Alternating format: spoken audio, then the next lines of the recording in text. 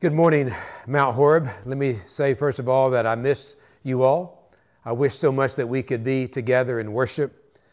Lynn and I are doing good. Our family is doing good. We appreciate the text, the cards, the suggestions that you're making. No question, we all find ourselves in great tension right now.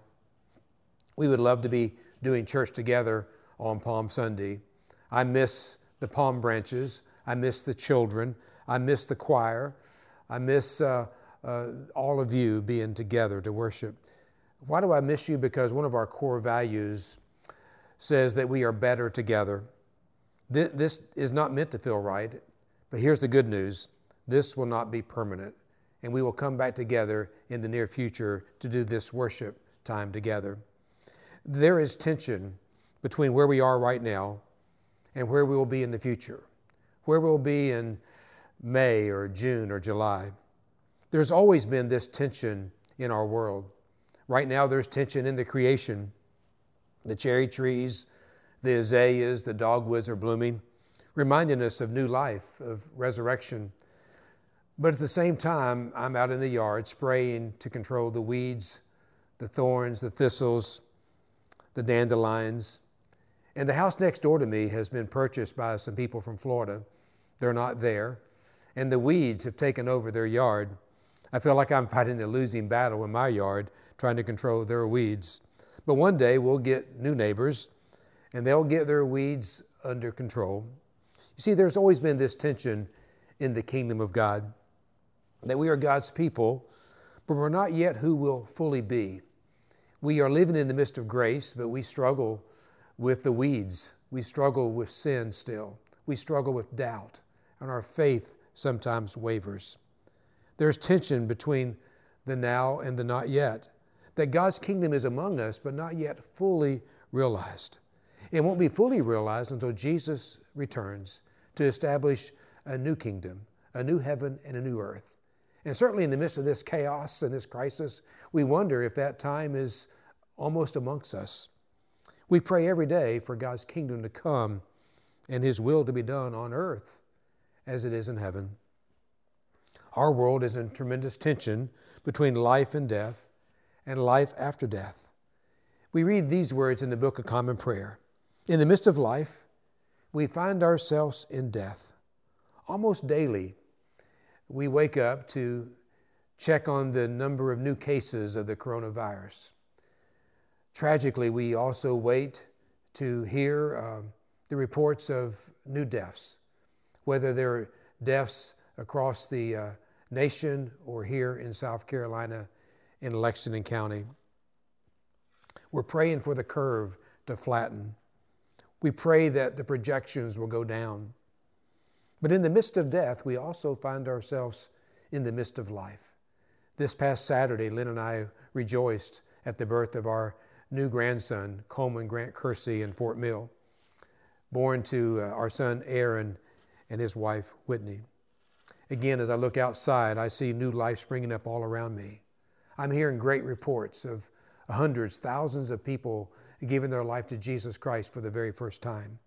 I truly believe a great awakening is occurring through all of this. God is moving. God is working. Don't give up that hope. Don't lose that faith. In 1736, John Wesley, the founder of the Methodist movement, was on board a ship headed toward the Georgia colonies when a great storm broke out and destroyed the mainsail and flooded the decks. Many of the English passengers were afraid that they were going to drown. They were fearful of dying. But there was a group of Moravian missionaries who continued to sing calmly, to sing hymns of faith. I've found that during this time of crisis, that singing and listening to songs of worship can bring me calm, can bring me assurance, because these are songs about the faithfulness and the goodness of God. Just last night, I listened to a new recording on Facebook Live by Jeremy Camp and his wife, recorded in their home about having faith in the midst of fear. I'm guessing the song, The Waymaker, if you haven't heard it yet, is getting tremendous play all over the world because we believe that Jesus Christ will make a way through all of this. Wesley wrote about what he experienced on that ship, the calm that he saw within the Moravians. He knew that he had something missing in his life. He did not have the assurance of salvation. He did not have the assurance of eternal life. He was afraid to die. On Wednesday night, I shared with the congregation, those who were listening on Facebook Live, about Jesus' words in Matthew 7:24, that how we find ourselves in the midst of a storm. Jesus said that whoever hears his words and puts them into practice is like a wise person who built their house on a rock, on a solid foundation. And when the storms came, the rains fell, the winds blew, the floods rose, that house did not fall because it was built on a solid foundation. These are words that we need to hear today. And it's not enough to hear the words of Jesus. We've got to put them into practice. See, Wesley had heard the words of Jesus. He had taught the words of Jesus. He had written about the words of Jesus, but he had never put them into practice. Maybe you're at the same place today. 2 years later, a disheartened Wesley was back in England wrestling with his Christian faith after a miserable time in Georgia. On May 24th, 1738, friends persuaded Wesley to attend a Moravian meeting on Aldersgate Street in London. That night, upon hearing Martin Luther's preface to Romans being read, Wesley wrote, "I felt for the first time my heart strangely warmed. I felt I did trust in Jesus Christ alone for my salvation." He experienced new life. He experienced a recommitment of his life to Jesus. He didn't no longer just hear the words of Jesus, he put them into practice. Right now, I want to take a moment to pray with anyone who feels disheartened, who is discouraged, whose faith has been shaken, who you're questioning the assurance of your own salvation, or whether or not what could happen to you when death comes, because death will come for all of us. So right now, I want to pray with anyone who feels uncertain. Let's pray together. Our Father God, we thank you that in the midst of uncertainty, in the midst of sadness, in the midst of discouragement, that we can experience your presence. Father God, right now, we invite you to come into our hearts. We confess our sins to you, that we have fallen short and not done your will. We have been full of fear and doubt. And right now, we ask you to forgive us and to give us the assurance that you're with us. Thank you for forgiving me of my sins and forgiving us of our sins and giving us new life. And not just new life now, but eternal life. And may your work happen in people's hearts listening today. And I ask this in Jesus' name. Amen and amen. In 1 Corinthians, Paul wrestled with the tension between life and death and life after death. There was great tension in the early church in Corinth about the truth, the reality of the resurrection. Could it happen? Was there really life after death? Last week, Trevor did a great job discussing Paul's opening arguments in 1 Corinthians 15, making a case for the reality of the resurrection of Jesus Christ, talking about the many witnesses who saw firsthand Jesus resurrected, including Paul's own experience on the Damascus Road. I encourage you, church, to go back and read part of 1 Corinthians 15. This chapter is what shapes our creeds of the church, including the Nicene Creed and the Apostles' Creed. In light of all this tension, Paul gives this challenge to the church at Corinth, and I think the same challenge applies to us today. These words come from 1 Corinthians 15, verse 34, from the Message version. Think straight. Awaken to the holiness of life. No more playing fast and loose with resurrection facts. Ignorance of God is a luxury you can't afford in times like these. Aren't you embarrassed that you've let this kind of thing go on as long as you have? Paul wants the Corinthian Christians to think straight, to believe in the reality of resurrection. I want you to believe in that reality as well, even more in times like these. My friends, if there is no resurrection, there is no living Christ. And if Jesus Christ is not resurrected, our world just got a lot darker. That's hard to believe. But because we have hope in resurrection, we have light in the midst of darkness. If Jesus was not resurrected, it would mean that Jesus was wrong when he promised in the Gospels that he would resurrect from the dead. It would mean that Jesus faked the resurrection of Lazarus and Jairus' daughter from the dead. If resurrection didn't happen, then Christianity, my friends, is built on a lie. Many years ago, C.S. Lewis said about the resurrection that if the resurrection didn't happen, that Jesus was a liar. Worse yet, he was a lunatic. And we had to make a decision whether we believe that Jesus was a liar, a lunatic, or the Lord. I choose to believe that he is the Lord because I believe in the resurrection of Jesus Christ. But if the resurrection didn't happen, Jesus' disciples were scam artists. That Paul's preaching and 2,000 years of preaching were again foolishness and lies. That what I'm saying to you today wouldn't make any sense. And most sadly, those who have died in the faith would be lost for all of eternity. Pastor Schultz was a well-known German pastor during the beginning of World War II. Before fleeing Germany, Pastor Schultz was at one of those Nazi rallies that Hitler was famous for staging. The speakers spotted Pastor Schultz in the crowd and began to scorn him. He shouted, "Pastor Schultz, you're a fool for believing in a crucified dead Jew." To which Pastor Schultz jumped to his feet and made this announcement so everyone could hear. "Yes, sir, I would be a fool if I believed in a crucified dead Jew, but I believe in the risen, living Son of God." This morning on this Palm Sunday, I echo the words of Pastor Schultz. I believe in the living, resurrected Lord Jesus. See, Paul again wanted the Corinthians to think straight about the resurrection, that ignorance was not a luxury that we could afford in times like these.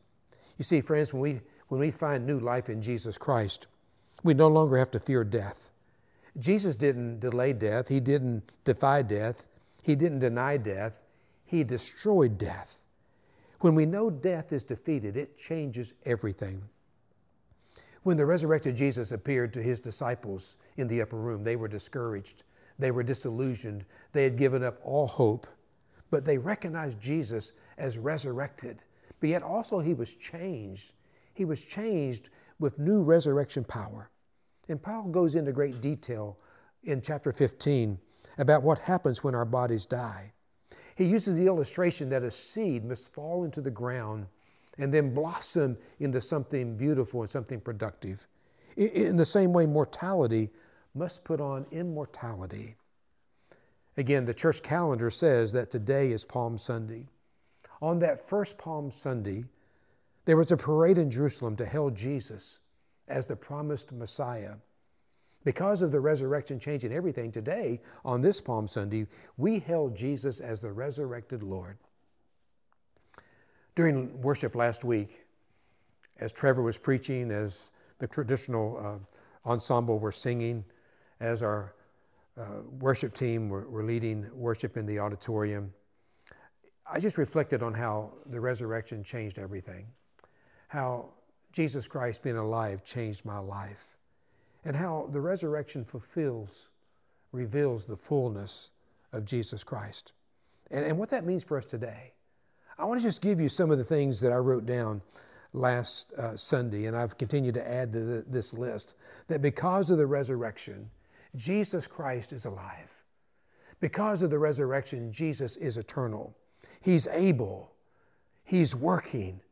You know, the Bible says that right now that Jesus Christ is at the right hand of the Heavenly Father, interceding on our behalf. He's working. His grace is working. He's the way. He's truth. He's life. Because of the resurrection, He's a promise keeper. He's hope. He's a way maker. He's light. In the midst of darkness, He's light. He's gracious. There's no one that cannot receive His grace. There's no one that cannot be forgiven. He's gracious. He's a defender. He's an anchor. He's a provider. He's a protector. And most of all, because of the resurrection, He is Lord. And the Bible tells us one day that every knee will bow and every tongue confess that Jesus Christ is the Lord. I pray that all of us will make that decision today to claim Jesus Christ as our Lord of our lives. In the 16th century, Martin Luther lived through the bubonic plague, the Black Death. He wrote about it in letters to his friends. And he wrote in his letters, I ask God to mercifully protect us. He says, I will fumigate and try to purify the air and take any medicines I can get. I will also administer medicines to those in need. Luther urged Christians to fumigate their homes, yards, and streets to stop the spread of the plague. Luther also said he would avoid places and persons where my presence is not needed, so as not to become contaminated and not to contaminate others. Luther put his trust in the Lord and didn't fear death. You know, there have been many plagues throughout history that have killed millions and millions of people. And after the resurrection of Jesus, history reports that it is during the times of plagues that the church, Christianity, exploded in growth. Why? Because Christians were not afraid of death. And they also cared not only for their own fellow believers, but for unbelievers who were suffering. Luther felt it was his duty to stay and minister to people in harm. He says, if my neighbor needs me, I will serve him. And Luther's final words in a letter to a friend said this. It revealed his confidence in the resurrection. It revealed his trust in the living Lord Jesus Christ. He said this, if God should choose to take me, he knows where to find me. Today we know that God has our life in his hands. You know, Luther went on to write his greatest hymn following this plague, A Mighty Fortress is Our God. The words will be before you this morning. I want to read a couple verses to you. A mighty fortress is our God, a bulwark never failing. Our helper he, amid the flood of mortal ills prevailing. For still our ancient foe doth work among us woe. His craft and power great, and armed with cruel hate, on earth is not his equal. And through this world with devils filled, should threaten to undo us, we will not fear. For God hath willed his truth to triumph through us. The prince of darkness grim, we tremble not for him. His rage we can endure, for lo, his doom is sure. One little word shall fell him. Jesus Christ resurrected. Jesus Christ alive. Jesus Christ the Lord. I want you to think straight about the resurrection of Jesus Christ and put his words into practice daily as we go through this crisis together. Let me pray with you as we continue our worship. Father God, I thank you that we have great confidence in Jesus Christ, who is alive, who defeated death, who gives us strength, gives us courage, gives us peace. We thank you that he is the waymaker, that he is light, he is our anchor, he is our hope, he is our defender. And Lord God, I pray that those who don't know Jesus Christ will come to know him all over this community, all over this state, all over this world, that there will be a great awakening of people who will discover that they can know peace in the midst of calamity, in the midst of panic. And this peace is found through a personal relationship with Jesus Christ. We give him all praise and honor right now to Jesus, the resurrected Lord. Amen and amen. Again, God bless you. And please keep the faith. Let's stay in touch. Email me, call me, text me, me or any of our pastors, our staff during this time. God bless you. Amen.